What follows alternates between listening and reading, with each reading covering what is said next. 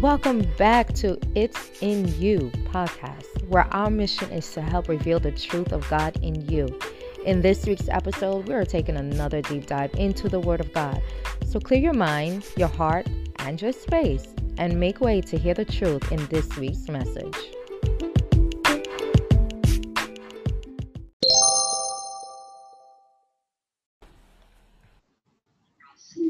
Oh boy. Diana. Welcome everyone to another Sunday evening. We're getting ready to get into the Word and giving God glory for what He's been doing, and then more importantly to hear what He's trying to share with us today. So we welcome each and every person, whether you're watching this a replay or if you're watching us live. We welcome you in the very same spirit, and we pray that God is blessing you abundantly as well today and each day, that we can open our eyes and take a deep breath in. It's truly a gift. Truly a gift, and we give God all the honor and the glory. And as we getting ready to start, we want to remind you that this is a Bible study, which means that we welcome each person to participate. If you're here live with us, then you'll be able to ask questions. But if you're watching the replay, you can most certainly leave a comment in the leave your question in the comment section, and we'll do our best to reply to you. Because this is an interactive, and we understand, and our model is that we know that whatever God is teaching us is already in you.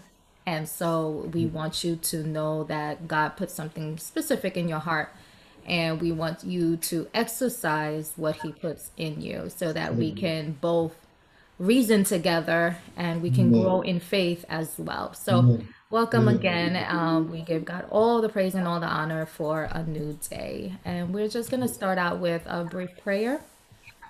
Pastor, can you pray for us?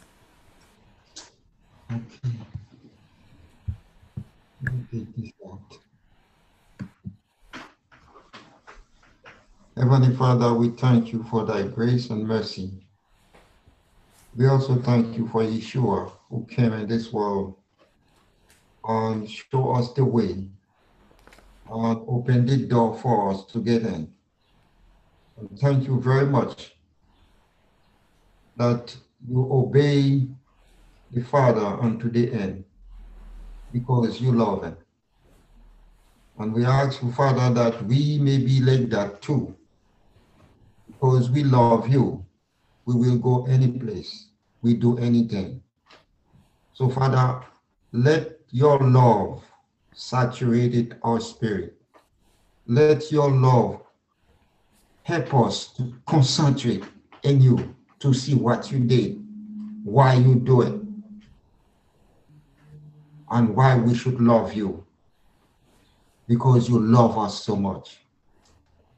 We bless your name. We pray that thy will be done in our spirit, in our life, that we may fulfill your will. Bless, keep, and preserve as you have been from the beginning. In your name, Jesus Christ, Yeshua Benja, we pray. Amen. Amen. Amen. I don't know if anybody have a testimony. You can share now. If not, we'll get started. Thank you, Father.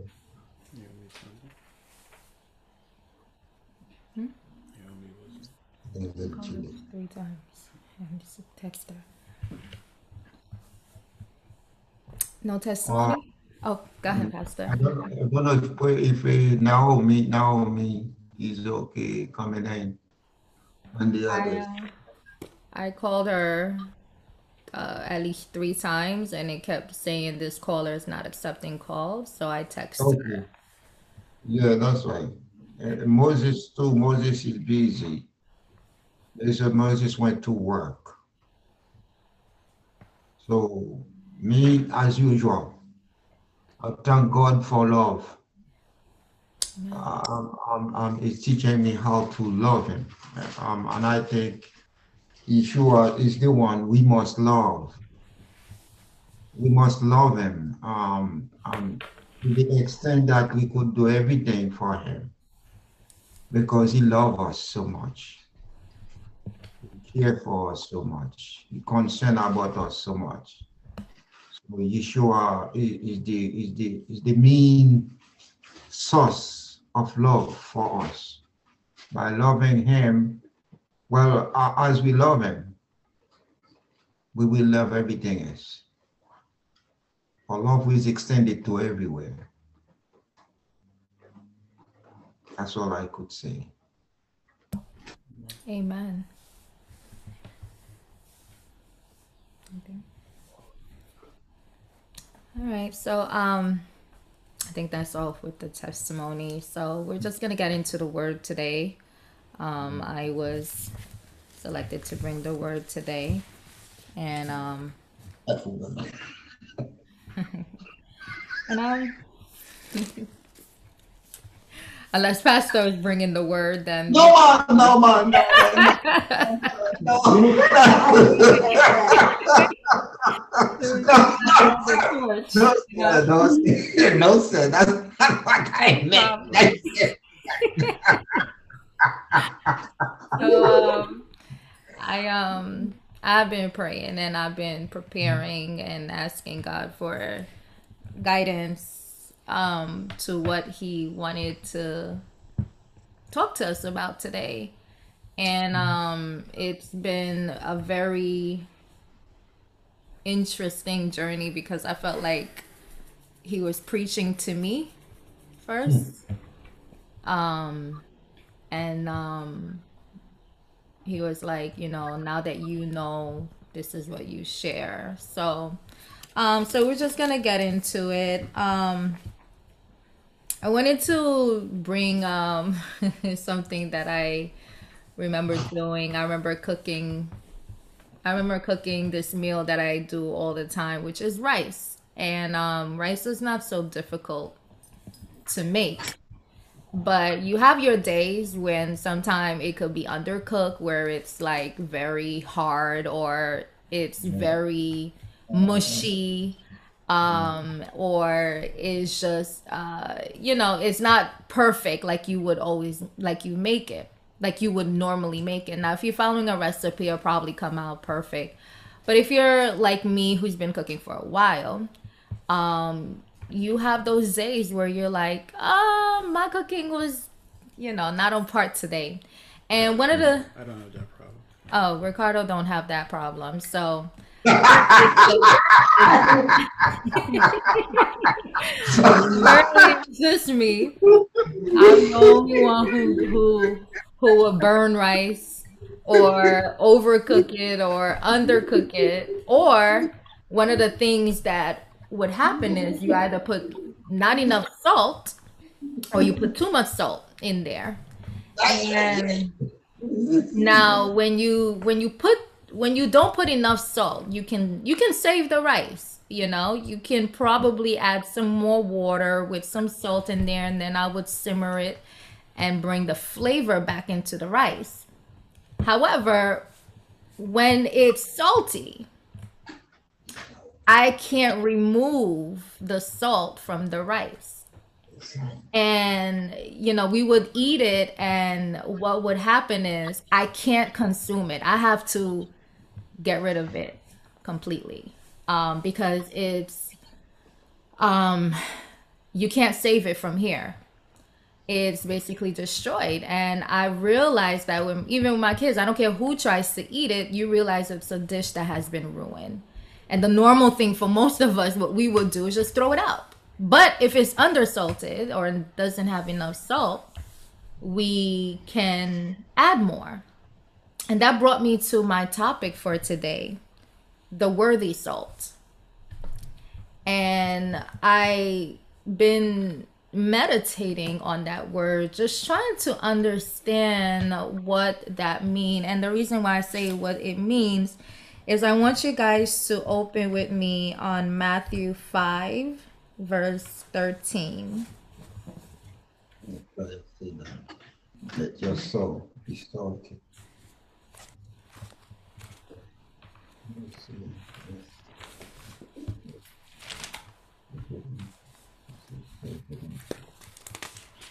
Matthew 5, verse 13. Anybody have it? You can read it. Ye are the salt of the earth. But if the salt have lost its savour, wherewith shall it be salted? It is thenceforth good for nothing, but to be cast out and to be trodden under foot of men. Amen. Father God, we want to thank you so much for giving us this day. May your Holy Spirit open our eyes and open our ears to the words that you have prepared for us. May be led by you and only you. In Jesus' name, amen. So the verse says, ye are the salt of the earth. In other words, you are the salt. You are the salt of the earth. Not in just your area, but the earth itself. But if the salt has lost its savor, wherewith shall it be salted? If it's lost its savor, meaning it can't be salted, how can you salt it again? It is thenceforth good for nothing, but to be cast out and to be trodden under foot of men. And it got me thinking, because this is kind of like the opposite of what I brought to you guys about my dilemma with certain cooking. Because with salting, over salting, I throw out. But this is saying, if the salt has lost its flavor, how could it be salted? In other words, it is thenceforth good for nothing, but to be cast out and to be trodden under foot of men. So this one is telling you, if there's no salt or not enough salt, it's not flavored, then it's thrown out. And in my context that I'm speaking about, and I showed you guys both, I can save my food if it doesn't have enough salt. If it's something liquidy, for example, and I started thinking, okay, like, let me look at it in both ways. If I'm making soup and it's too salty, if it's a liquidy food, I can actually kind of save it. I can add more water and it would dilute it for me. But if I'm doing making rice or something like that and I added too much salt, I can't add more water to it to dilute it, because now it's just going to be a whole mess and nobody's drinking soup rice, you know. So I would have to keep it that way for us to be able to consume it. Maybe another way would be to take half of it and then cook another rice and mix it up. I mean, that's a whole nother process that we could think of, but really it's unsalvageable, meaning you got to get rid of it. But Christ in this moment said something to us, that ye are the salt of the world. And I wanted to explore the word salt. And I wanted to understand, what does salt mean and how does it act? Because if we're something, we have to understand what that something is. If we are the salt, then I need to know what is a salt for me to be salted right, because apparently I can't cook my rice good enough without adding too much salt or not enough salt sometimes. And I need to have the perfect amount of measurement so I am not being trodden under the foot of men. So I looked up the definition of salt, and it said it is a white crystalline substance that gives seawater its characteristic taste and is used for seasoning or preserving food. It is a hypersaline body of water containing higher saline levels than that of oceans. Hypersaline meaning it's a lot of salt. The salinity is caused by the concentration of sodium chloride, which is another word for salt or other salts. These bodies of water lack outputs, meaning that they lose water only through evaporation, a process which leaves mineral salts behind. So I wanted to do a little teaching in the process of us trying to learn what God is telling us. I wanted us to really understand this word salt. So this is the concrete definition, meaning the definition the world gives when it comes to how we use salt. And I said, okay, like, let me get like a spiritual definition of that word. And it also says spiritually, it says in various contexts, it is used metaphorically to signify permanence, loyalty, durability, fidelity, usefulness, value, and purification. Not very similar to the earthly definition of salt. A little bit different, other than the purification that I can see, the relationship between the salt in the world and the salt spiritually speaking. Although we're speaking quote unquote the very same word, the word that applies to what I use it for, and then the word that Christ is using to try to help us understand who we are as spiritual beings. So I said, okay, fine. Now I know what salt mean, and I get that it's something that is supposed to preserve, something that's supposed to give flavor. I need to know more. So I went a little bit further. So I started to think about different seas that are salty, those that are not, and how do they work in our day-to-day life. So I want you guys to first know, ocean have a 3.5% salinity. And whenever I use the word salinity, it means salt. Okay, so 3.5% salinity, which is modest compared to some of the world's saline bodies of water. So I said, okay, so 3.5% is technically a very healthy sea. Things can thrive in it. I don't know if you guys remember in the passage when we talk about the Dead Sea. And the Dead Sea was mentioned in the Old Testament during the Israelites. It's part of in the Middle East where Jerusalem, it kind of borders Jerusalem, and the Israelites had to go through this sea, but there was something significant about that sea that I remember being mentioned, and so I wanted to explore that a little bit. Before I get into it, I said, what is the saltiest body of water on earth? And I've learned that the saltiest body of water is called Don Juan Pod. I never knew this, but I was like, okay, this is very interesting. We learned earlier that I told you 3.5% is the salinity of ocean. But the salinity of Don Juan Pond, and this is located in Antarctica, it is 40% salinity.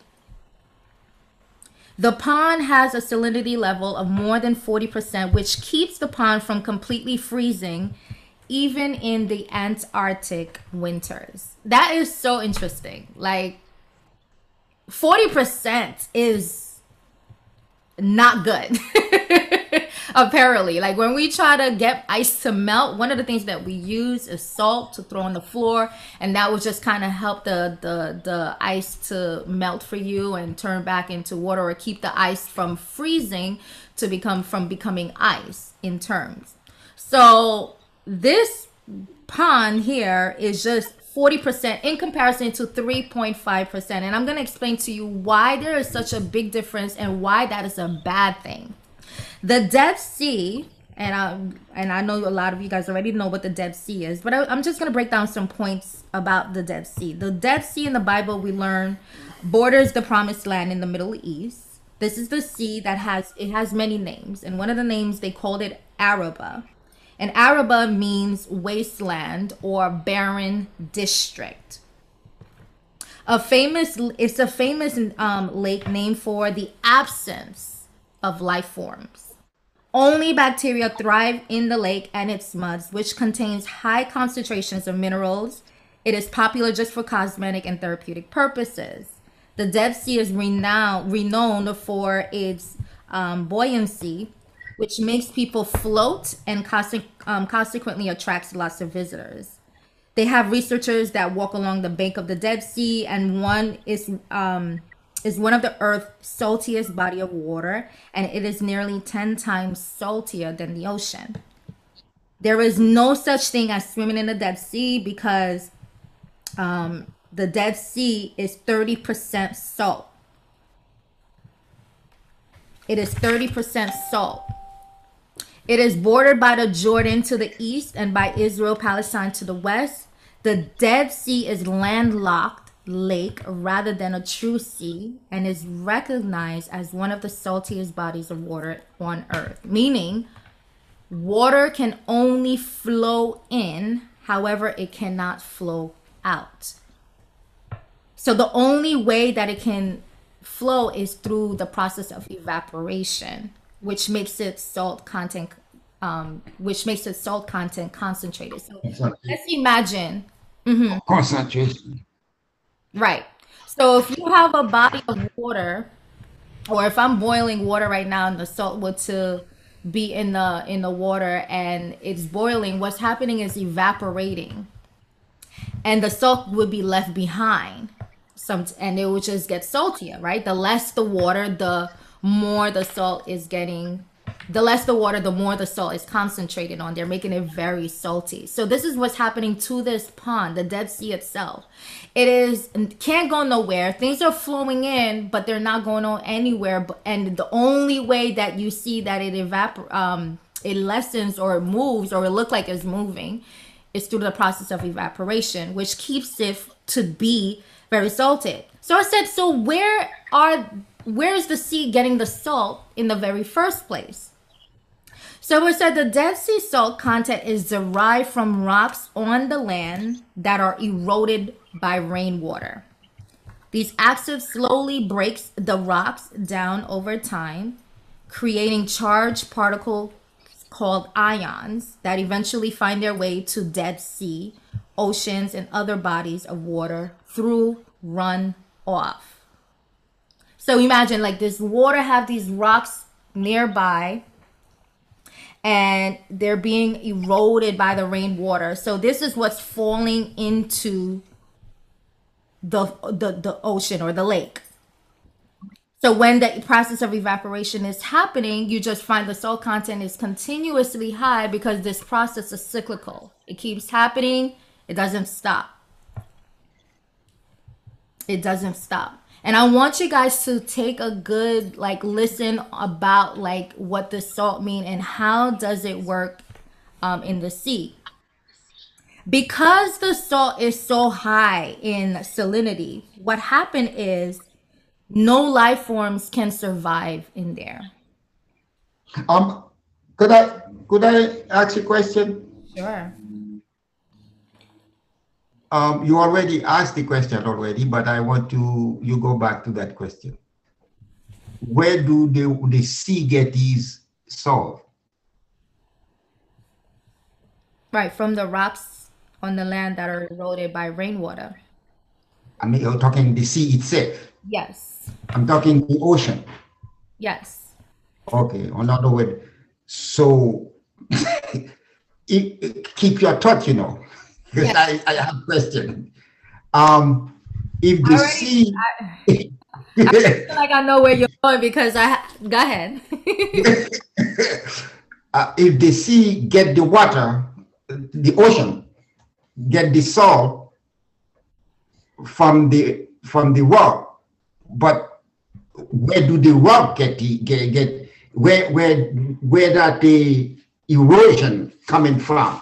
Where is the source of that erosion, of that rock, of that stone that are eroded? Where you get the source for the stone itself? Well, from what I understand, it's saying from the rainwater Like from the the rain that's going on the rock, it erodes. And as it to erodes, that's the substance that goes into the ocean, causing the it ocean. to be salty. Right. What about the Dead Sea? That's what I mean. Oh, That's how the oh, sea you is mean getting. you asking where does the ocean itself get the salt, not the Dead Sea? No, the Dead Sea. It seemed to me, the Dead Sea also is a producer of salt, which um emerge or we translate to the sea. Well, I mean, it's basically if you were to look at if you take water in the back of your pond, you throw No, it. that's not what I'm talking about. The thing is, if you were to take a bucket of water and just throw it in the backyard, right, and you let it evaporate over time, it may be clean water, but that water will become salty because it takes It's the concentrated. as the Yeah, but evaporates. I'm saying, just think about it, the Dead Sea itself is just a pond, a very large Right. pond. That's not going When you're asking anywhere. about the ocean, it's the same concept. no, that's not what I'm talking about. What you are driving at to me, what I was driving at is that the ocean is one part, the Dead Sea is another part, but the Dead Sea is so salty. It has something to do also with the ocean Yeah, because to, it's just to transmit the residue of the soil. well because it can't the because where it rains, That's what I'm. usually rainwater goes back to the ocean. But when you have That's right. lakes, don't get to go back to the ocean. No, no, but because what she's saying, the water, the only way the sea, the water, that ocean or that pond Yeah, could to give way the soil by evaporation. right. Or if it Then the evaporation coming up, which is go back to the water, yeah. which is rain, and from then that rain transfer that salt which he pick up from the Dead Sea to the ocean. Oh no, no. I think I see what you're saying, that you're saying that the rain carried the salt. No, I think Yes, the way you should understand it is, first let's go back to the ocean water. Ocean water is what is the source of rain. It's not the opposite direction. Right? that's right. That's right. That's good. Good. Good. All water, all the water comes from the ocean. When water That's right. creates clouds, clouds creates rain. Now, what is the salt content of all ocean water is because the seabed itself has minerals that create salt. So all of the world has a concentration of salt because the earth is sodium first. So it's the earth, water, rain, and then that creates all the different contents that's in the water. Why you have fresh water is because when it rains, and instead of falling into the ocean, No, don't go there. Don't go there. Don't go there. that all water you should think of all Don't salt. So all oceans should be. don't go there. What I'm saying is there's only say 1% of the world that's fresh water because of this clean rain that's filtered. There's no mixing of salt in it because it goes through rocks and such and such. That's why you have clean water that you could drink. But all ocean water is because of all of the stuff that's in it. So there's going to be a large amount of sodium regardless of wherever you have it. Why is it more ocean? What happens in the pond is because there's no way for the water to go back to the ocean to mix the concentration of salt. It's continuous. Okay, this is what I'm talking. Keep your thought, please. I'm sorry, we have to go there because there is. Keep your thought. Keep your thought. No, I'm Don't miss your point, please. I'm sorry to keep it done because don't miss your point. hear what you're saying. Now, It's a good distinction. the The difference is there's no lake. I mean, there's no river from the lake to go. I understand. I understand. I understand. What I'm trying to inject is that when the evaporation happened to the lake, to the pond, it goes up. It also mixes with the evaporation of the seawater, because the seawater also evaporate. This is why it become cloud. Yeah. It went up, but it's coming back as rain. However, oh wow, Miss Kelly coming. Oh, right, that's a very. Are you guys with me? Yes. Yeah, we're with you. Welcome, Miss Kelly. Welcome, Miss Kelly. Welcome. When the lake or that pond evaporate, right? You also, the evaporation of the lake, which is very concentrated in salt, also mix up with the evaporation of the ocean also, Well, and it turn back to rain. well, Pass, you have to take up distilled water. When you boil water, what goes up is fresh water. What stays? No, that's not what I'm talking. That's not what I'm talking about. You're saying- What I'm talking about, no, that's not what I'm talking about. That's not what I'm talking about. What I'm talking about is about the mix-up of the evaporation. When it went to when it turned to cloud. When the evaporation come to cloud, right? Yeah. It do not have a particular place for the water, for the rain to fall. The rain fall both on the pond as well as on the ocean. So both of them get the water. But that water is concentrated. The water That water is concentrated. That water is concentrated with salt. which is Both of them, whether the pond, whether the sea, except the sea has a big body. When the water of the pond, which is evaporate, fall in the sea, it has enough place. It has enough. The water of the sea could dilute it, could take out more yeah. of this. I see. I think I know what you're saying. I'm just explaining in the sense that all condensation has the same concentration of fresh water. It's just rain, because so it's like even if it's not in the pond, even the water that's on the street, it's just condensation. Water that goes down to the sewage, when it goes back into the ocean, whatever it is. Once you boil water, it has the same concentration. It's whatever's in the air is the same thing. It's just rainwater. Now, when you have such as No, it's not. Once he's in the water,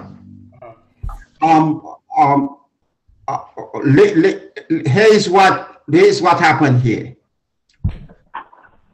Have you guys see what happened in Canada, right?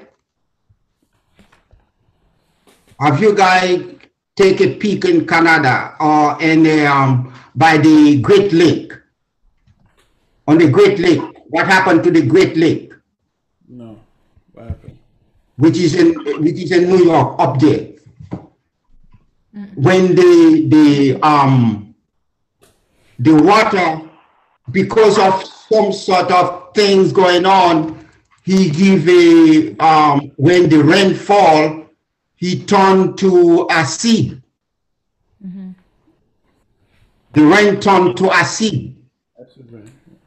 That is happening in Great Lake. That's why many places cannot grow, which Gladia already mentioned, where the water, where the sea, where the soil is concentrated, there is no much life there. Yeah, well, see, There's no much life. the acid rain is not necessarily coming from the ocean. It's coming from chemicals that we. Yes, yes, yes, yes, yes. Agree, agree, agree, agree, agree, agree, agree, agree, agree, agree, agree, agree, agree, agree. That's a good point. That's a good point. Anyway, no, we don't want to spend too much time on that because that could be more. Let she go then to her point. Let us keep us. If you if you start Um. science, I'm not gonna stop. So I'm gonna turn it off. No, I think Go ahead. they all work hand in hand. For you to understand how God operates, you have to understand his science behind everything. Because when we can analyze the things that are before us, we can also get a deep understanding because Christ didn't use something foreign to us to give a metaphor. He gave something that we deal with on a day-to-day basis that we can use, that we can study and observe so we can understand what he means by our spirit, our spiritual being. So it all works hand in hand. And the more you know about science, the more it reveals about God. So Amen. consequences of high water salinity, as I was telling you guys, is just basically you don't have enough life forms. And in places where people consume high water with high salinity levels, they are rendered vulnerable to certain things like hypertension. And you guys know when you eat too much salt, that's what happens to your body because we are a body of water as well. 70% of our body is made of water. So the less water you have in your body, the more concentration of salt could be in your body. And vice versa. You could have a lack of salt in your body. And here's the ultimate question I asked myself. Is it better to be salty or unsalted?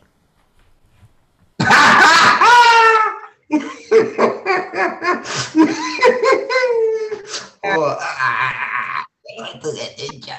keep going. So no salt is obviously a problem.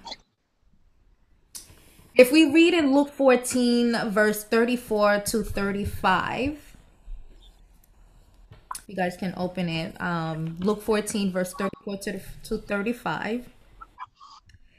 It says, salt is good, but if the salt have lost his savor, wherewith shall it be seasoned? It is neither fit for the land, nor yet for the dunghill. But the man cast it out. He that has ears to hear, let him hear. Salt is good, but if the salt has lost its savor, where should it be seasoned? It's basically the same verse that I read earlier in Matthew 5, verse 13. But the only difference is it already identified who is the salt. You are But the you, the analogy you give about the cooking is somewhat is somewhat separate from what Christ is really saying. It is. It is separate from what Christ said because you the analogy that you give is about the food, but Christ is not talking about the food. He's talking about you. In other words, you are the salt. Right. It's a specific point. Is you. Right. In other words, I am the salt. So the reason why I brought up the analogy is that I want you to understand the purpose of the salt. Okay. The salt has a purpose and it can do three things. Okay. And undersalt, You can oversalt, Okay. and you could give the right amount of salt. Okay. Christ talked Okay. about the salt losing its flavor. And it is something that you cast out. So I wanted to understand in the very same manner, even though we were talking about food, I am Yes. focused on the purpose of that salt and how much it can affect what I do with the food. I can I threw out my food because it was salty. I went to look for more salt when I didn't have enough. I ate all my food when it was perfect. And But could it be the same for us? this is why we're going into this. The topic today, remember what the topic is called, the worthy salt. Okay? And I want you guys to like stick with me from the analogy, the sea, the ocean, and coming back into Christ because they're all connected. And I'm going to help you guys to see what God had put in my mind to express. I asked a question earlier. I said, is it better to be salty or unsalted? Right? And I already told you no salt is a problem, meaning a salt that has no flavor, a salt don't have a purpose. It's a problem because it cannot season. It's not fit for the land and is yet for the dunghill. Dunghill, nothing, garbage. But men cast. He who has ears, let him hear. So I said, all right, fine. No salt is a problem. So if you said salty is better to be salty, so That's a problem. I think in that context, the gradients is on the power of the salt, right, not Yeah. necessarily how salty or unsalty the food is. So it's basically saying that your your us who Christ has chosen to be the salt. The salt itself has a specific gradients. amen. So to be salty is to be the point. The point is you have to be naturally salty. In the essence of thinking it like this, like your concentration of God has to be high. You're to affect the people around you. Now you coming. Now you coming. Now you coming. Concentration is low, then you're worthless to God's work. So that's the context I read it in. Yeah, yeah, yes, yes, yes, yes, yes, yes, yes, yes, yes, My yes. question with that is, can salt be not salty, right? Yes, I think that's the key. The message is that you can lose your flavor. You can lose That's right. That's right. That's right. You could look. You could use your you, but actually, he's talking about your conduct. yeah. Right. Actually, he's talking about your conduct. When we break it down, when we're trying to understand what the salt actually is, um, it is the savor. Like you said, your conduct, your way of doing things when it comes to what Christ has called you to be, or To be. your it's this because he also talked about the light, which Pastor had Yes, yes, yes, yes, yes, yes, yes, yes, yes, yes, in yes, yes. context that we're trying to minimize into man idea of how we live our day-to-day life. Now, I wasn't concentrating more so on the flavor of the salt, but rather of the purpose of how the salt Of this sort. act upon the things around it. I don't think it still take away from the definition of whether we're looking at it as the salt itself in its gradients or the salt with its gradients already set and how it applies to how much you put out, you know. Either way, we're still going to come out with the same idea of what I believe Christ is trying to tell us. I Go think ahead. I think the key word is when he says he lost flavor is you have to take into what's the word? Context. That is probably in the sense of saying the word salt is meant to mean seasoning. And when you think about it in that perspective, if your season gets bland, if you fix, you make your own seasoning, and you don't put enough of a certain amount of flavor, and it's like, yeah, you messed up the soup because it's just worthless. So I think what Christ is basically using that world perspective. Everybody understands seasoning in those days, especially Judaism. We're very big on salt because that's the only thing, the method you have to cleaning food in those days. Well, talk So, about the West Indian also, West Indian people. So I'm just saying, like in the old days, salt was a very, I mean, that is the most precious season, Precious. spice. This is precious. Yeah, This is precious. spice. Well, not in the old days. Today, all day, West Indian, all time, West Indian. everywhere, everywhere. It's everywhere. Everybody needs. It's not a single culture that doesn't use salt. Salt is the most common. Every culture has salt. We all carry salt from every continent. You'll find salt. So salt is a very common thing that every human, all mankind requires for meat, requires to clean food. So it's a very common thing. It's the most common thing. Is, I think, again, that's a good point to show that Christ is trying to be extremely plain with it, because he this is one thing that everybody can associate. Relate to. Amen. So the basis of it is to say to us is to understand our purpose. He's speaking about us as a tool. We are the salt of the earth, meaning that we are set aside to flavor the rest of the world, which doesn't have enough salt, basically, in that perspective.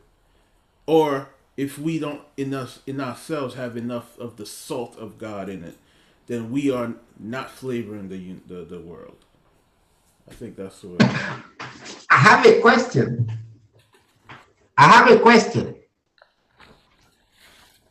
Go back to your point again. If you have too much salt, is a problem. If you don't have salt, is a problem. Why is it a problem? Which you give an explanation, but I want you to come up spiritually. I want you to implement it for me, but give me answer spiritually. If you have a problem, and not only to give it to me spiritually, but also to give me example, facts, just facts. You give me facts about the food. Now I want facts about human being, because actually Christ is talking about human being.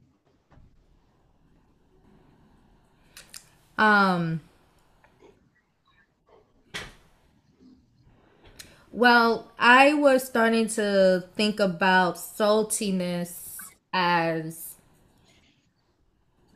I don't know if you guys ever heard the term, not a term, but a saying that people would normally say to somebody, "Oh, you so salty." I don't know if you've ever heard that before. And actually, that context comes from when somebody says something that sounds offensive, or the person seems a bit bitter, and you would use that saying to say, "You kind of salty today," you know? Meaning you left a bad taste in my mouth.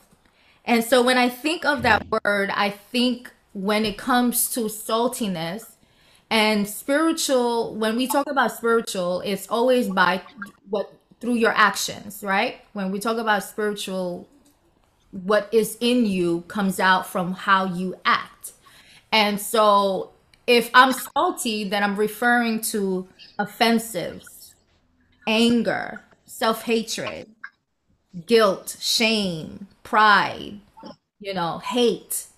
These are things that focus more on the saltier side of being salty, right? So we're talking about a spectrum, and we could talk about the gradients of a salt too. But I didn't look at it, like, again, I didn't look at it from the context of the salt itself, but rather the how the salt is used and how it can manipulate or affect the things around it based on how much of it you use or how much of it you don't. So for me, I think of me being the salt, how I flavor the world, I can give off, come across salty. I can come across very hateful. These are the things that I believe Christ was also referring to. And that not being salted could also be a lack of spiritual fervor or lack of how can I put it better in better terms? Like you lack under not just understanding, but you lack the what God is trying to use you for. Like you're not purposeful. In other words, you can't be used because you're not even using the salt that you are to the purpose or to the extent that Christ has called you to. So sorry if I would, if I was to read that context correctly, I think the idea might want to be very salty. And I know when you take the idea of No, saltiness, I understand what you mean because you're it's looking at the salt itself, no, the I mean gradients. no, No, but this salt, I said I'm not. what I'm saying is the context of saltiness, which is a negative connotation related to, as you say, bitterness. Whereas in this context, it's using the concept of salt as a, as you said, gradient. So the lack of the potency of the salt is what you don't want. You want to be strong in salt. So it's like it's basically saying your vigor, spiritual vigor, meaning that your spiritual connection to God has to be at its highest. Because you are a salt of the world, that means you, as a child of Christ, you are a disciple of Christ, are set aside.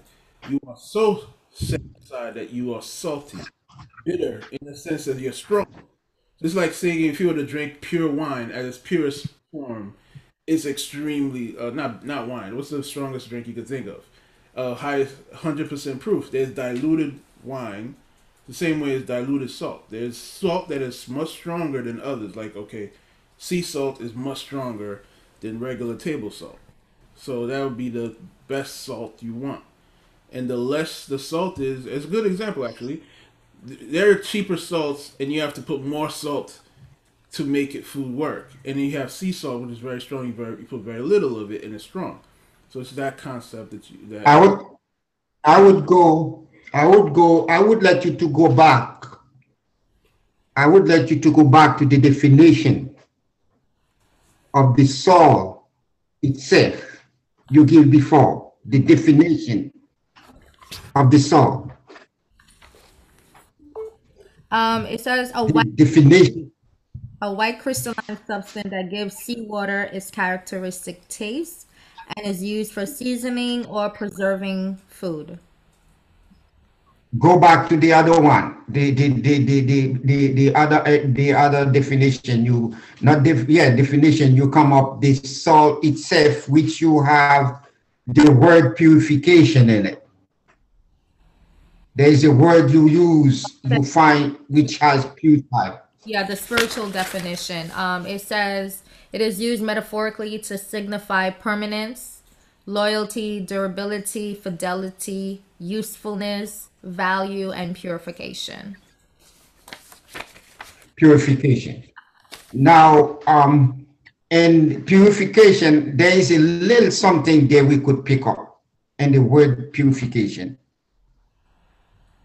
What are the quality? In other words, you are giving me the quality of the salt. Am I right? You are giving me the quality of the salt.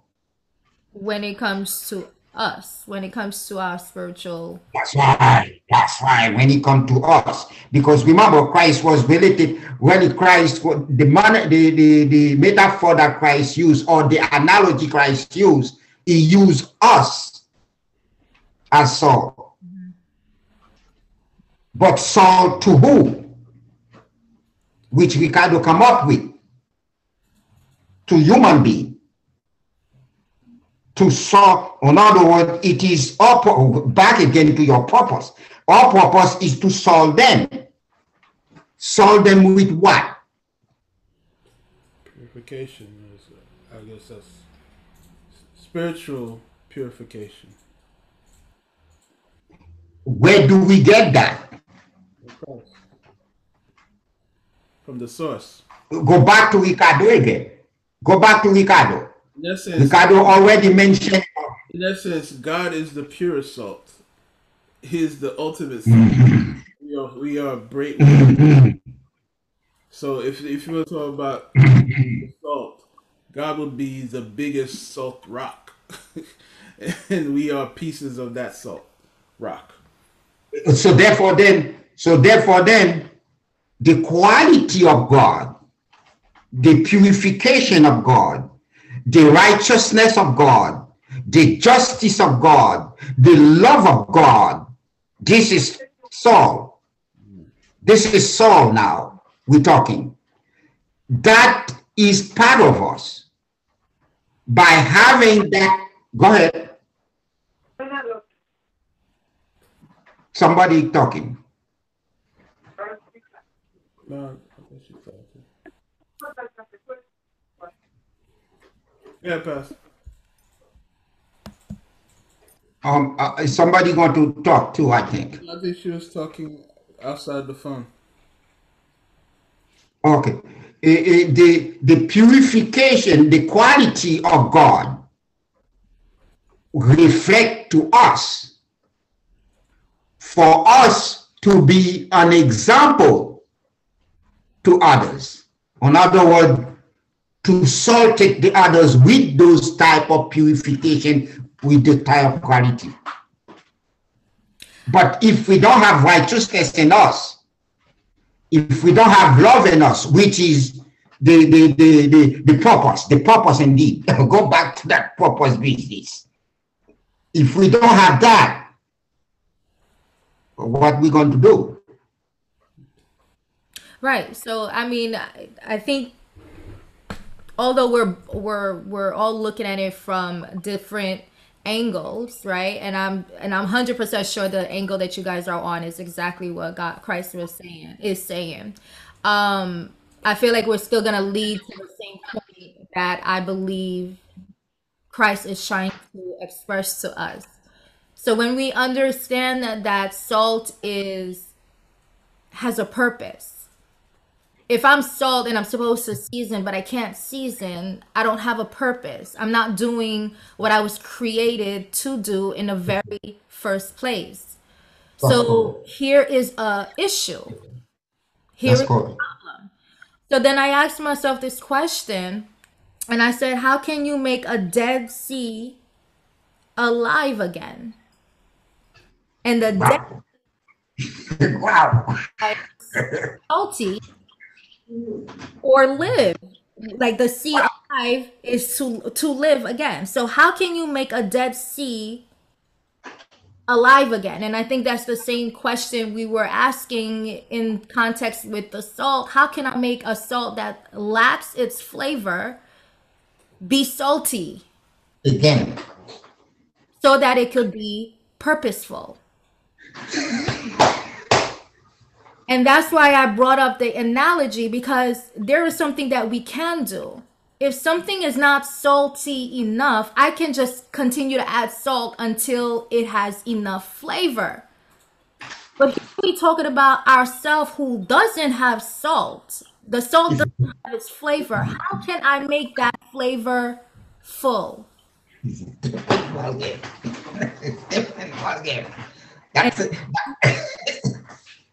I feel like the point still comes together for us to understand what it means to find that flavor again. And that flavor cannot be what I described to you in my analogy earlier today.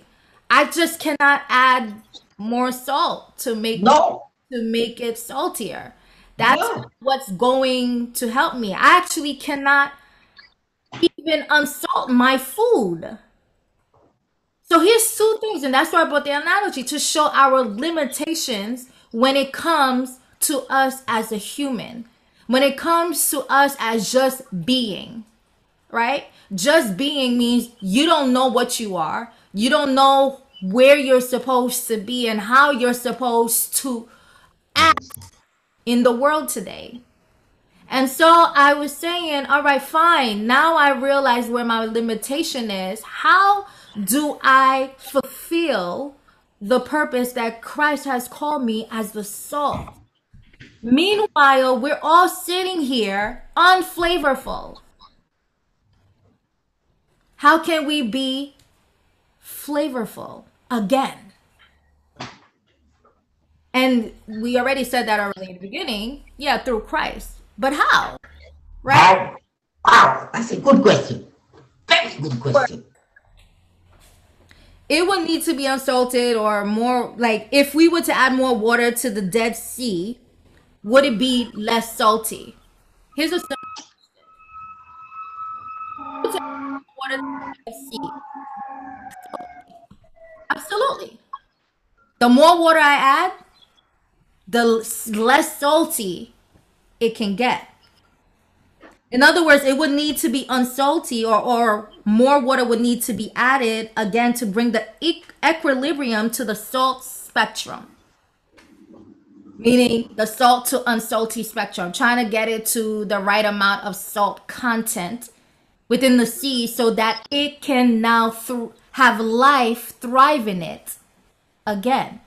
But the question still remains. This is a dead sea. How can I make something that is dead be alive again? Something that is salty or unsalted to be flavorful again. So Christ led me to, I believe God led me to read this passage here. And I think it's in 2 Corinthians 12, verse 9. And it's not going to sound like like the answer is going to be obvious, but I'm going to show you how it relates to the question that we're asking. 2 Corinthians 12, verse 9. And it says, "But he said to me, my grace is sufficient for you, for my power is made perfect in weakness. Therefore, I will boast all the more gladly about my weakness, so that Christ's power may rest on me."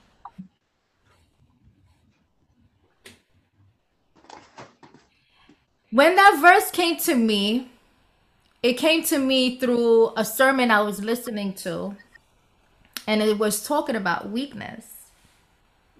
And I sit here and I started thinking about myself, and one of the things that I have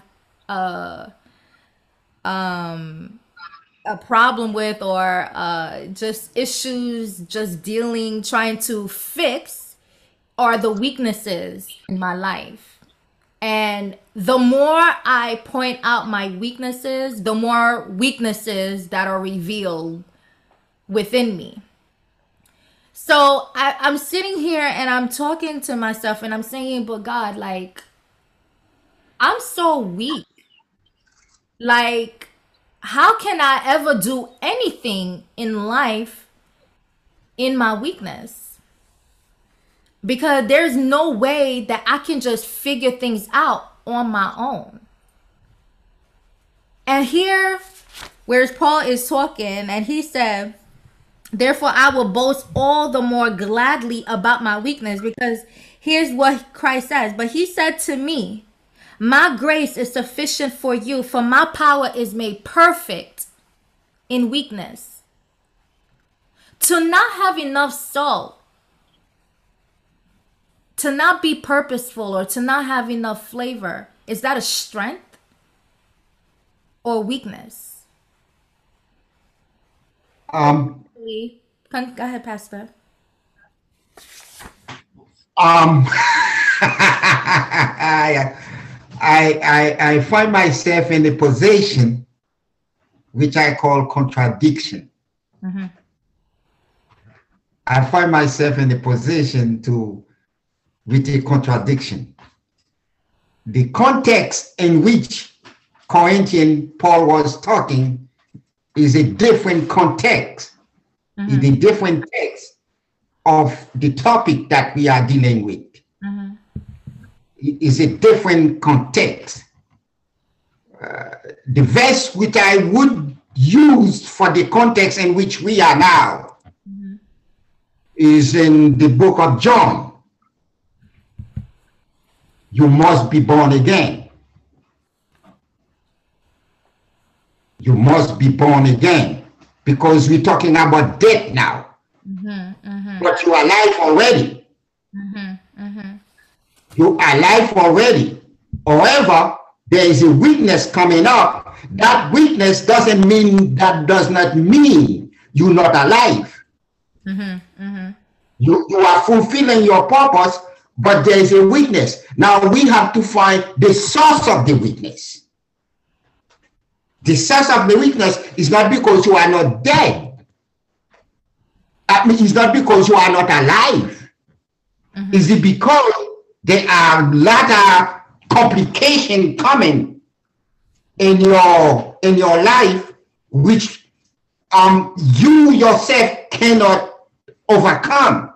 And that's why Christ said, my grace is sufficient to help you overcome those promises, those difficulties that are coming to you. So Christ now is helping you because you are alive already, is giving you the strength either to bear it or to overcome it. But Christ is doing that job through you. Amen. But you're already alive. But now we're talking about dead. Well, When you dead. I think To overcome the Dead Sea, you had to be. This is why Christ came. Christ came in order to bring us alive. So once he brings us alive now, we start to have the life. He might not be strong though. He might not be strong the way we should have it, but we are alive. Now Christ is working on that life. He's working in that life. So Paul, in fact, what happened to Paul is that Paul already live. However, he has some difficulty with his belly. He has a sickness, probably just like me. He has an ulcer. And he has a pain, and he asked God to cure him, cure the body. 3 times. Yeah. And the body, God said, that sickness you have in your body, he has his purpose. Because in fact, the purpose of that, if that sickness was not in Paul's life, he would exalt himself, promote himself, because he's a very eloquent guy. He would be puffed up. He will be puffed up. So God keep him there in order to make him humble, so he might not go over his head. So God said, my grace is sufficient for you. My grace, but now the context in which the text in which you are now, dead is dead. You have no life in you. But now you have life. Amen. Amen. You have life, and that life may encounter difficulty. Just is not you alone, it's everybody. I have it too. I have a lot of difficulty, but that doesn't mean I'm not alive. And in fact, through that difficulty, the Lord will make a way for me. Amen. To overcome it little by little. Little by little. So there is a conflict because the text and the context don't match. Understood. The text and the context don't match. I take it the opposite, in that I think the original context of the scripture, when Christ says the salt is flavored, to when Christ is talking to Paul, saying, my grace is sufficient. I take that to say that though you are unsalted, right? So, in the sense that Paul is weak in his salt, that through God's grace, he can impure your saltiness within you. So, my grace is sufficient for your lack of salt. Now, comparing to what you're speaking of, the dead salt, this is a completely different thing. I'm just saying that when I read that, the first thing I think is what Christ actually was meaning to say that he doesn't want us to be lacking, though we are lacking. Right. He's going to fill the lack. Right. So when he's talking to Paul, he's saying that when Paul says is questioning the his own ability and his own presence and his own understanding, is Christ saying you're not questioning you, you're questioning me. Is I'm not sending you, I'm sending me. You're in my place. So it's my saltiness. So I'm putting those together is you're not salty. I don't want you. I want to use you In with your my weakness. salt. Correct. So it's like I'm putting two different concepts. I think it's a lot of conflicting concepts, and I see where both sides are going. Is there a conflict? Is a contradiction coming up? Is it? This is why. Yeah, go ahead, Pastor. Go ahead. The contradiction is that the contradiction happened here is that Paul, remember Paul healed people. I'm using the word Paul healed people. Paul don't heal people. God used Paul to heal people. Okay, so we're gonna Not only use Paul. we're gonna use that. I'm sorry to hold your point, and I think it's very important that you said Paul don't heal people. That's right. He don't flavor. It's God using. We don't flavor. No, it's God using it. God is using No, us in what, our strength?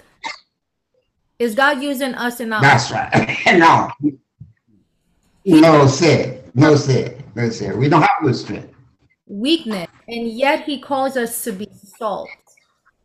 And that's why I brought up this Paul passage, because I first wanted to point out that we are all without salt. Whether dead or alive, we still are lacking to a measure. In other words, one can have just a little bit more, one has a little bit less, one has nothing, one has greater. It's just we are in that spectrum, and yet we're still asked to be purposeful. He's still using us in our weakness because his grace is sufficient in our weaknesses. In other words, and this is how it came to me. Like, I understand 100% where you're coming from, Pastor. Is not at all like I definitely started when you said it that way. But again, the way I felt the message came to me, even though the context did not fit what the message about. And that's what I said to you guys when we read it. And I said it's not going to look like it matches my topic for what I'm talking about, because there is That's something right. deeper Thank you. about it that I wanted you guys to see. Because I sat here and I asked myself, can I make myself salty or unsalty? Can I do that? Meaning, if No, you there was can't. Christ, if I You didn't, can't. or there's Christ and I just did not know about him, can I myself just walk within my strength to do the things that I'm supposed or were called to do? Absolutely not. Better yet, No. even further away from the purpose that God has called me onto. And so that's when I realized, I said, no matter how much I feel that I am salted, no matter how much that I feel that I am salted, I will never be as salted as Christ was. It is a weakness. It is something that we must deal with the rest of our lives until the day that we get the new body that he has given us. I will never attain Correct. perfection. And this is why I called it the worthy salt or the perfect salt. The perfect salt was only one person who was that. The one who is able to salt the world and give us salt so we could be a little salty here and there. There was only one person that was able to do that. I want you guys to also read with me, because I said, okay, before I lose my trail of thought, I was looking at God and I said, He is the only one that knows the right amount of measure of salt to give each person sitting here. You may not need all that salt. I may need a lot. You may need just a little bit more, or, but you're still flavoring. I may need a whole lot to flavor in the way that He wants me to work. He could have easily told Paul, I will take this away so that you could be purposeful. And yet He did not. And He was still purposeful. So how do I understand salt if I don't understand what Christ meant when He's talking about weakness, and how it was grace that was sufficient in that moment for Him to still be able to move forward and live according to the purpose that God has called him unto? I am a salt, but I have a quantity that God thinks is enough for me, and a quantity that is enough for you. In Colossians 4 verse 6, it says, let your speech be always with grace, seasoned with salt, that ye may know how ye ought to answer every man.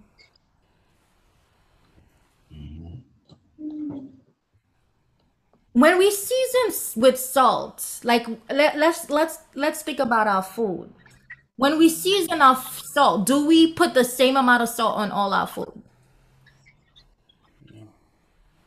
No. Do I put a teaspoon of salt on all the food that I make? Absolutely. No. If I'm making a big pot of food, am I putting a teaspoon of salt only? If I'm making a little pot of food, am I putting a teaspoon of salt in that food?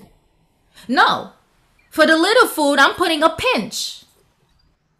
A couple pinches until it has the flavor that I'm looking for. A bigger pot, I'm probably putting 2-3 tablespoons in there to give the flavor that it's looking for.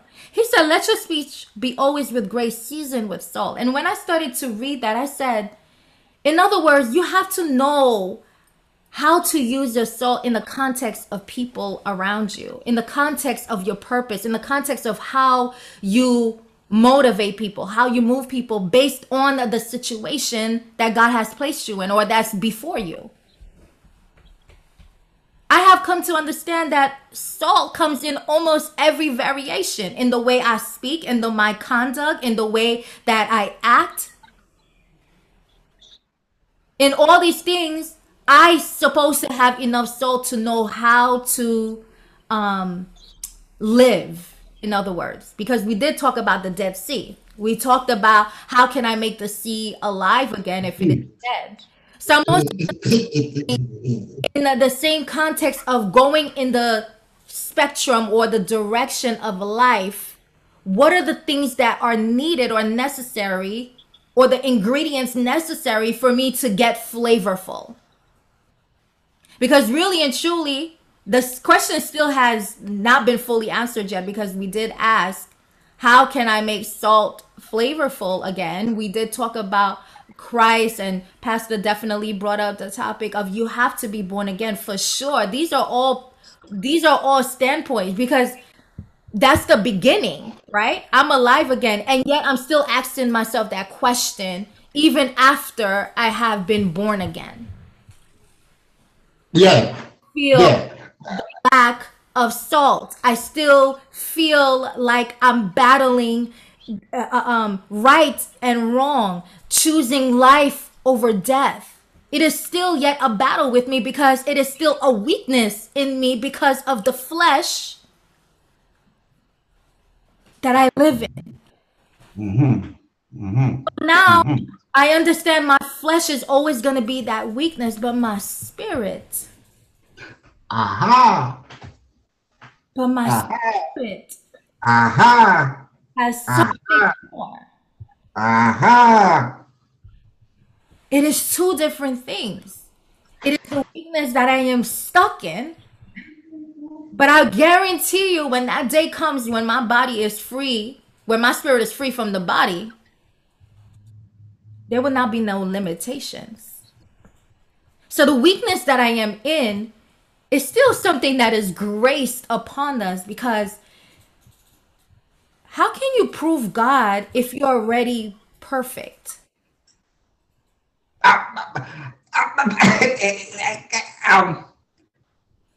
May I inject? We are perfect. We are perfect. We are pure because Christ says so. It is finished. The job is finished for purification. Purification already occurred in us. However, we live in a body that have limitation. And not only in the body that have limitation, but we live in, as Ricardo put it long ago, Ricardo put it, we are devil. We born, our culture is pure evil. It's pure evil. However, we have to contemplating the power, the amount of power that God himself has. Right now, we have to shift from our own limitation and go back to the power that God himself has over our body, over our own will, our own thinking, our own way of life, our own way of doing things. And I think also go back to that same verse which he said, my grace is sufficient for you. In that context, you could see God is overcome all our limitation by put us to a place where we could see our failure. I would add, simply put, is that we, after being born again, we are pure. We are perfect. But our spirit lives in the dead body. Right.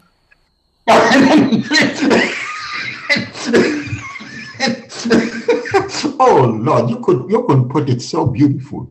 You could put it so beautiful. In a dead vessel, and that vessel full with so many things. And remember also, I spoke to you guys about that. We are a free agent. You understand the free agent we are? In other words, we have evil thought coming to us, evil thing coming to us to execute it. And now we end up fighting. We end up fighting within ourselves to do the right thing, to do the wrong thing. We end up, the spirit of purity, the spirit of life, the spirit of understanding, the spirit of knowledge, the spirit of wisdom, the spirit of love that we possess right now, end up fighting with the spirit of hate, which we already have from the beginning, the spirit of selfishness, which you already have from the beginning, the spirit of the body is given, so which we have all, that's where we born. That's why David put it. Here's why David put it. He said, I was born in sin, and I raised an iniquity. So David already have those kind of confliction. And the same thing Paul too. However, we are new. This is,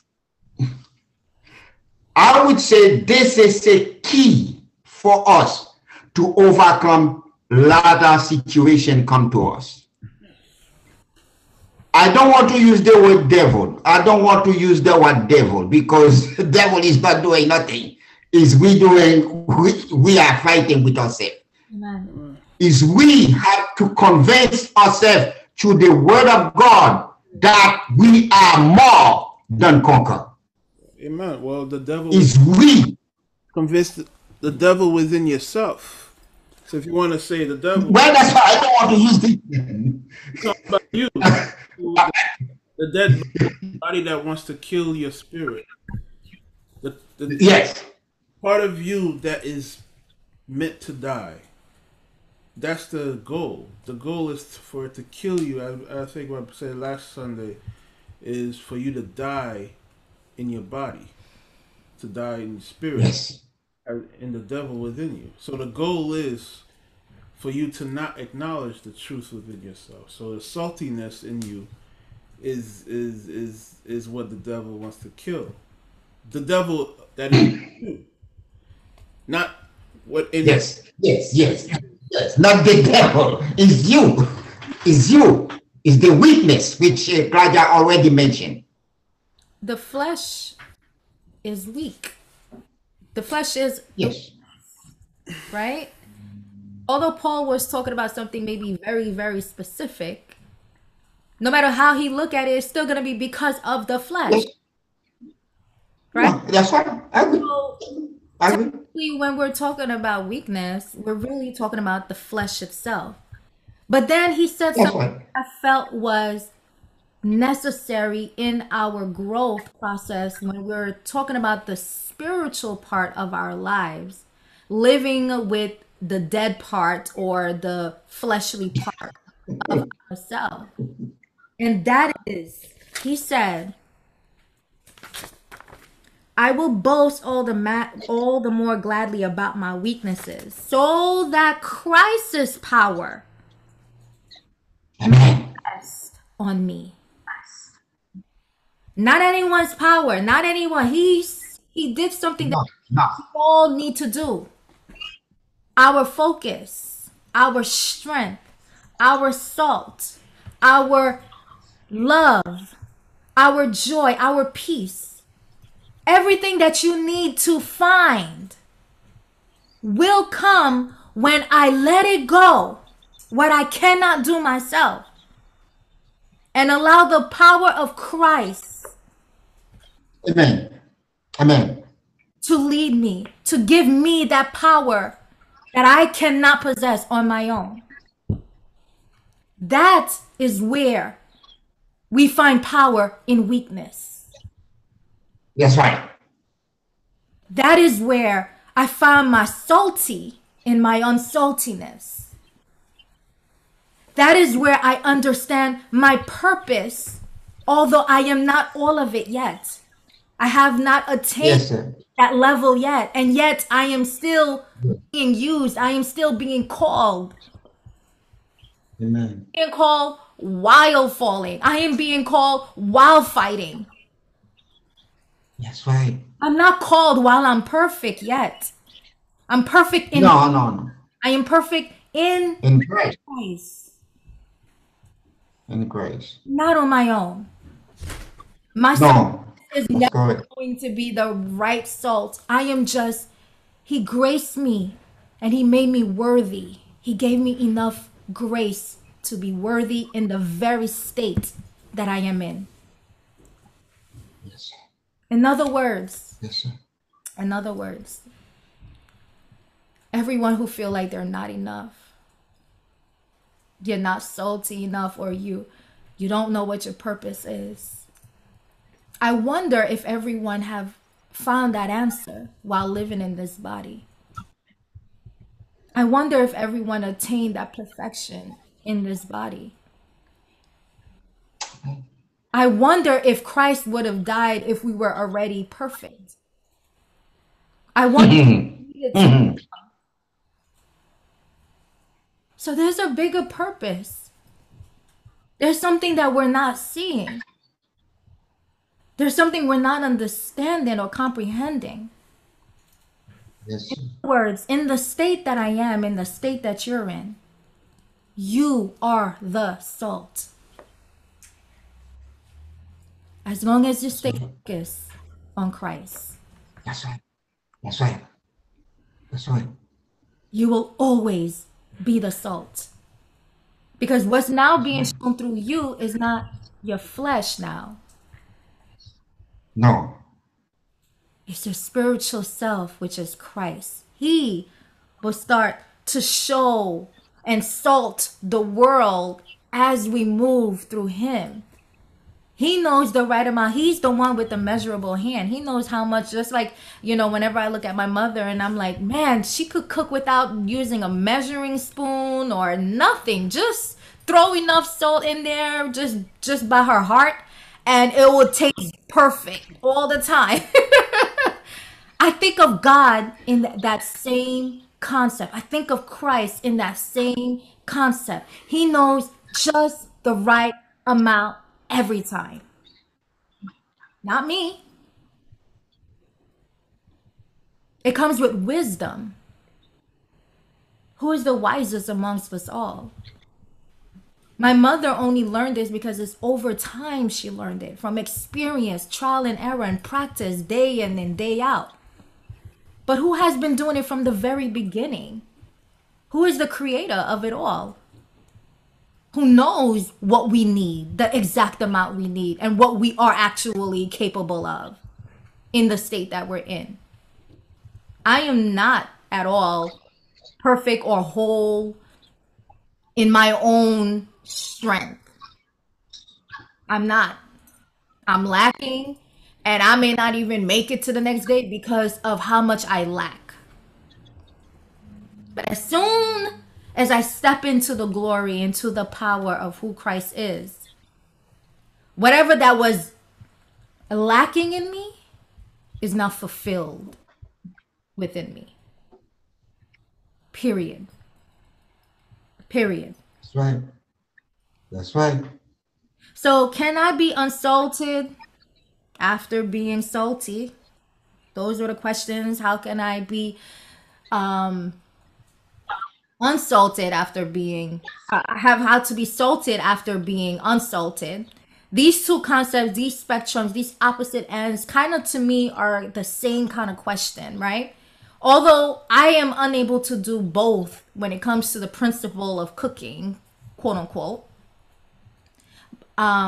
Even understanding the salt itself, as we mentioned earlier, just the gradient of how salty or flavorful a salt is.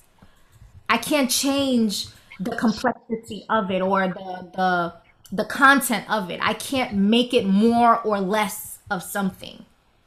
Someone who has the greatest power, That's right. it can That's change right. the state. It can make it flavorful. It can make it unflavorful.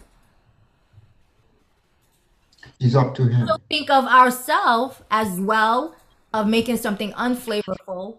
But for me, I feel that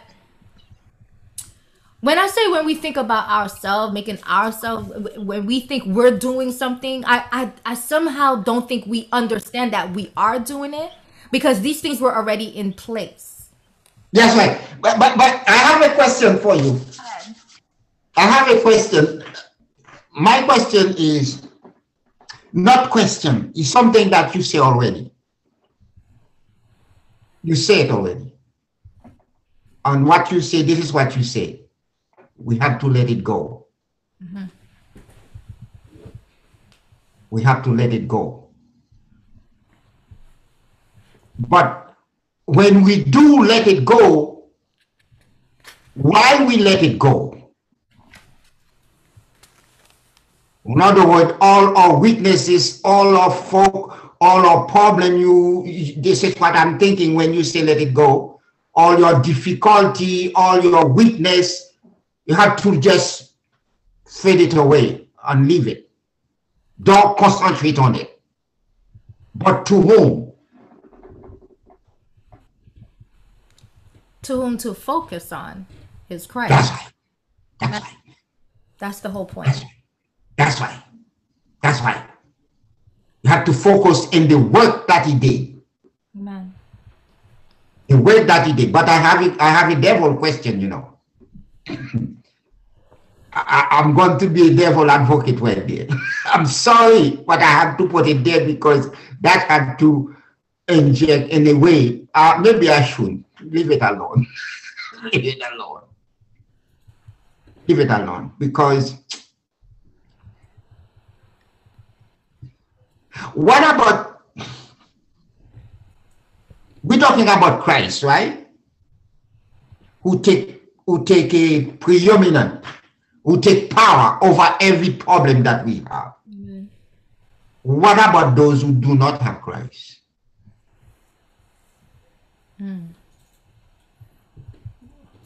I think that's the purpose of what he says. We are the salt of the world. Right. That's the whole point, is that everybody can't be salt. Some have to be the unsalted, and we are the vessels to make the perfect soup. Also, if he calls us the salt of the world, how can we reach out to someone else if they don't recognize something in themselves in you? Well,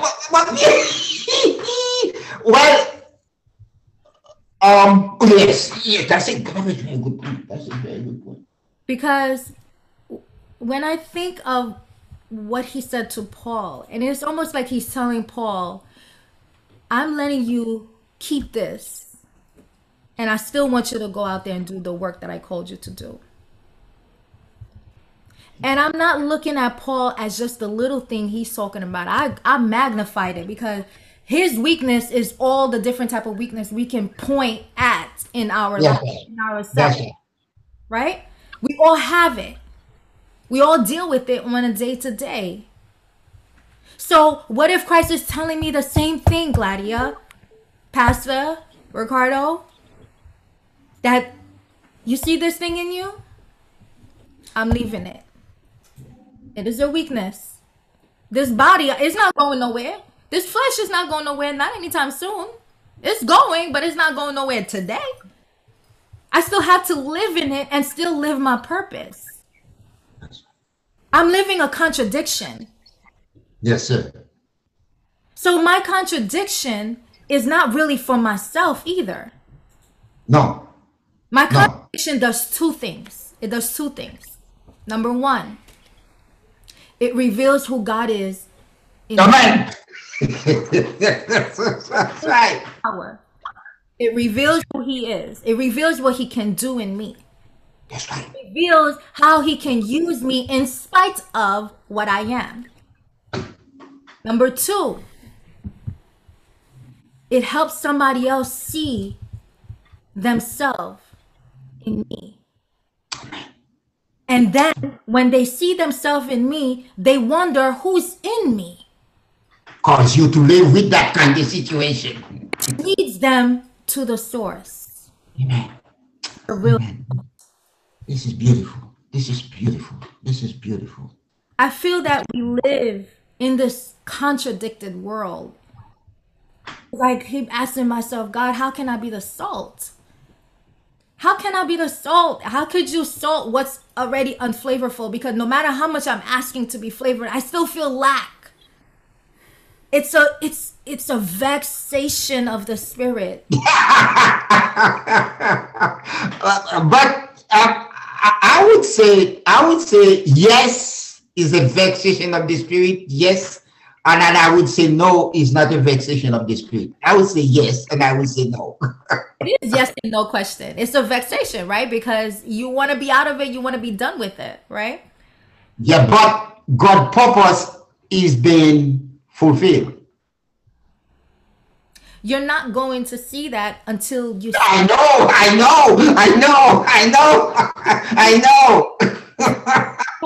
said, that's why I boast in this. Amen. Well, this is why that's why I said it is yes, it is no. No in the eye, yes in the eyes of man, in the eyes of my own self, I see I'm a failure. But in the eyes of God, I am not. Here's why it's a vexation. It's a vexation because you know what you want to do. You feel what you want to do different, but you can't, right? You have this drive to do what's right, and you just keep failing at it. So it's a vexation in a sense where I'm bothered that I can't attain that perfection in a sense, because really that's what it is. That's what we're all trying to attain. But perfection is not tangible. Perfection does not make sense for me. Perfection loses its flavor in a sense, if you understand what I mean.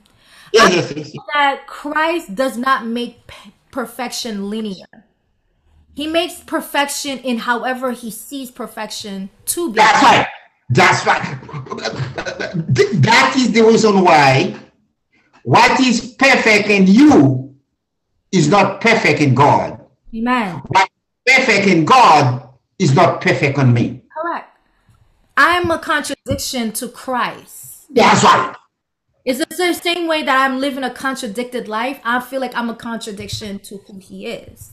That's right. I feel like what he calls me perfect does not make sense to me. No. But then, who is talking? The question, who is talking? Who is talking? What perfect to me is not perfect to God. What perfect to God is not perfect to me. Who is talking? God. No.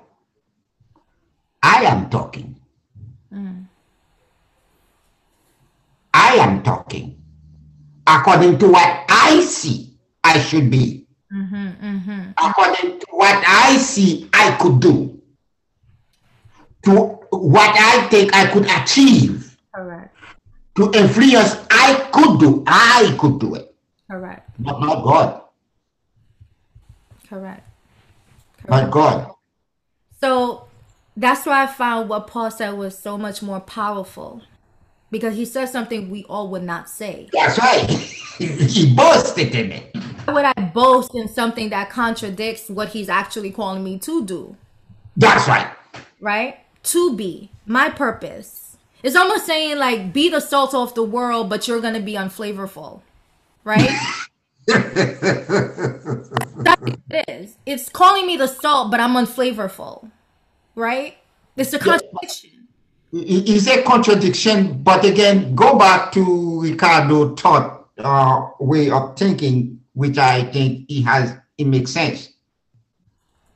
Remember that we have a devil in us, and the devil in us is still talking and very alive, and he's always put us down to a position to make us believe that we are inferior. You always make us believe that we are not up to date. So we are not. Go ahead. You said a good point, that the devil in me. I think we all sit there, we know we have the devil in us, right? Of course, man. Right? Of course. So I go to God and I tell God, here is this devil in me. I want you to take it out. Yeah.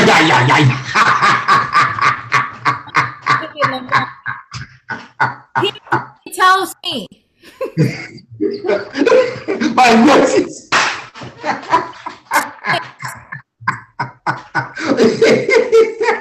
My, Weakness.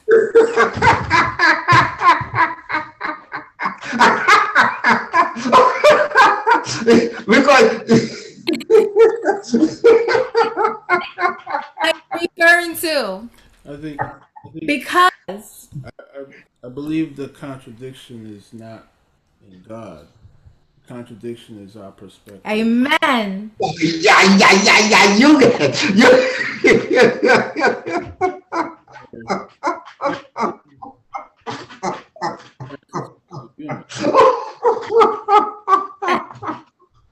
oh yes. Not necessarily in your flesh, but you see things through the spirit. Amen. God speaks in matters of the spirit. So there's no lie in the spirit. The lie is in the flesh. So you said what the truth is. So when we look at what Paul and how Paul was speaking, he was no longer speaking in the flesh. No, He no, recognized what the flesh is. that's right. To recognize who Christ is in this flesh. In this flesh. In this flesh. Yes, yes. Flesh has become perfect. This flesh has become purposeful, yet in its imperfection. So it's not about my perspective. It's about his perspective. It's about his perspective. What I make clean, no man can tell is unclean. This is Christ speaking. Amen. So for me, when I think about being the salt, the worthy salt, the salt that's not flavorful, the salt that is flavorful, that it doesn't matter which end of the spectrum that I am in that salt, right? What he has called me is, he said, you are the salt. And the only way that I will be made salty or flavorful is only when I abide in him. Amen. Oh, my dear sister, what a word, what a word, what a word. I am the salt in him. I am. You are in him. You're made perfect in him. Everything that you know about yourself is in him. Everything that you need to be is through him. So in my weakness, in my struggle, in my good, in my bad, this is my perspective. He's using all of it. As long as I abide, I will be purposeful. Not in the way that man think that is supposed to be purposeful. Not No, man no, think no, look or no, or act. no, no, no, no, no, no, no, no, no, no, no, no, Everything no, in no, you no. will abide according to what he calls you to do. So when I said there is a vexation, that vexation is no longer there. It was a vexation of No. my perspective of what I saw in my flesh. But what I saw in the spirit, it makes me want to boast, because I sit here and I'm like, listen, I am only here.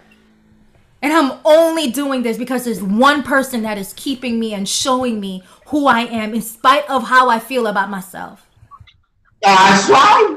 That's the problem. This is it. This is the freedom. Amen. This is where you get the freedom. This is where the freedom coming. It's not about you. It's not about somebody else. It's about what Christ said. What about how God look at you? As you already said, Christ said, you are perfect in me. Christ said, you are perfect in me. It is him who says so, not me who says so.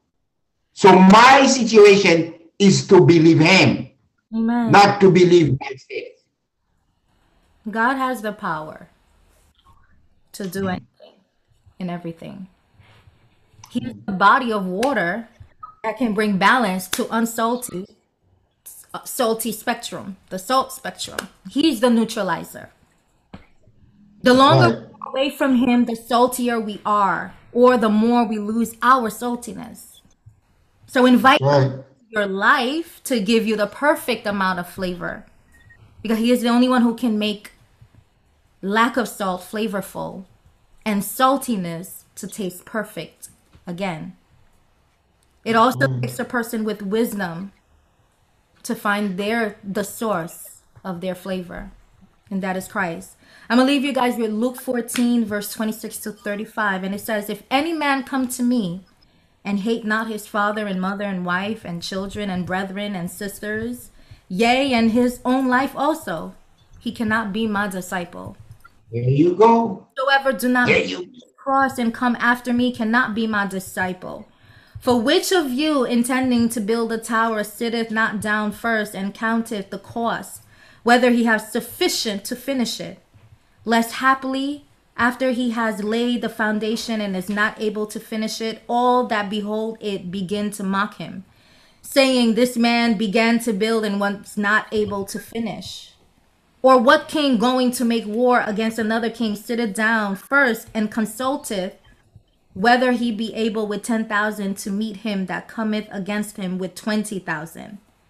Or else, while the other is yet a great way off, he sendeth an ambassage and desireth conditions of peace. So likewise, whosoever he be of you that forsaketh not all that he has, he cannot be my disciple. Salt is good, but if the salt has lost its savor, wherewith shall it be seasoned? It is neither fit for the land, nor yet for the dunghill, but men cast it out. He that hears has ears to hear, let him hear. Ye are the salt of the earth, is what I want to leave you guys with.